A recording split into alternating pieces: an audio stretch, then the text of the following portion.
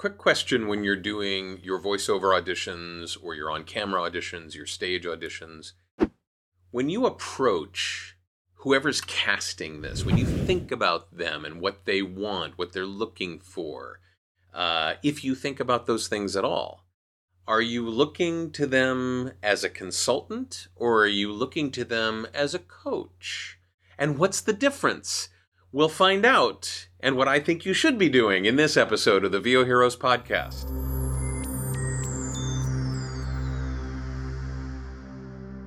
I want to share something with you that works for me and I've seen work for other people, and that is this notion of being a consultant rather than a coach. And let's start with what the classic sort of structure of coaching is all about.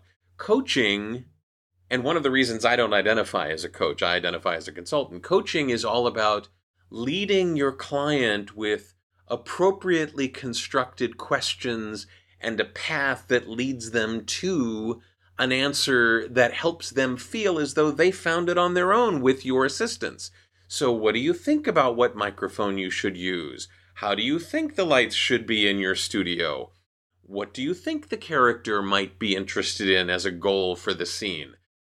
So sometimes it's good to ask those questions because it encourages, when I'm coaching a student or when I'm coaching a client, an actor in some scene work or some approach to copy, I want to hear what they have to say. I want to hear where their thoughts are and then help them adjust that if I think there's a better choice they might be able to make. But when you're actually doing the audition, you want to make sure that you are not stuck on trying to help the casting director find in you what they might be looking for.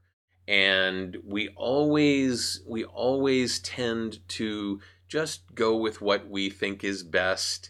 And in some cases, actors think they need to be the most of a particular type of character to the most casting directors. We want to be as versatile as possible, as wide-ranging as possible, so that we can somehow gather what they want within that umbrella. So it helps us make less specific choices when we do that. Oh, I don't want to be too angry, or I don't want to be too unnerving, or too sweet, or too kind. And remember back to the first parts of your acting training, if you got any formal training, when they talked about making very clear choices and raising the heat, raising the stakes, really honing in on something and making a choice. That's where I say be a consultant. Don't try to cover the waterfront. Find a place to dock the boat and go for it. Make a strong choice, make a statement, be a consultant. I think you should do this. I think my character would do this.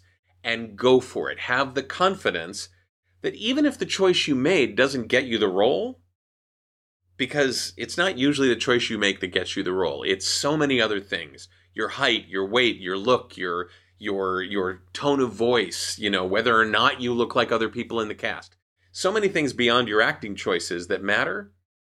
Have faith in yourself. If you're watching this podcast, it's likely that you're already engaged in the pursuit of a performance career. And that means you've already decided to be a professional. You've already decided to make some choices.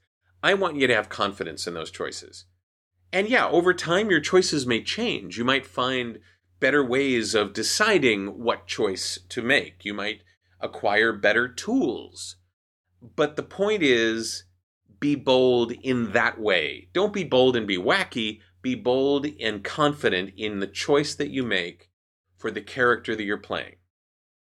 If you're doing an on-camera audition for a drama and your character has some really hard times that they're dealing with, make that choice to not make it, not so hard. They're okay. They're fine. Just in case the casting director doesn't want them to be too at risk. Or if you're doing a commercial for laundry detergent and you're playing a mom who or a dad who's doing the laundry and you can't believe that how dirty your kids make things or how dirty the dog makes things or whatever.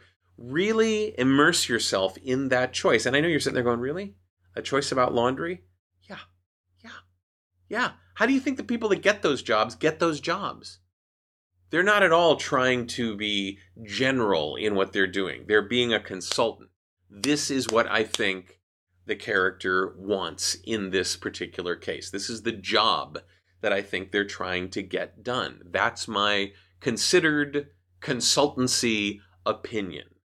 So in general, be a consultant, not a coach. What do you think? What do you want the laundry person to think? I mean, whatever you think is best, that's what I'll go. No, make the decision. Be the consultant. You're the expert. How about that? How about the power you get with that, huh? If you like what you're seeing, hit the like button. We'd love to have you do that. Just smash it until it's no longer recognizable on your keyboard. I don't see a like button on my keyboard, but I'm sure you've got a better keyboard than I do.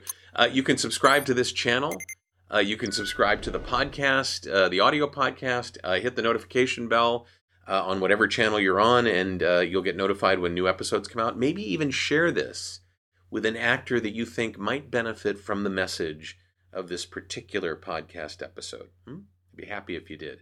I'm David H. Lawrence, the 17th. I thank you so much for watching and for listening, and I will see you in the next episode of the VO Heroes podcast.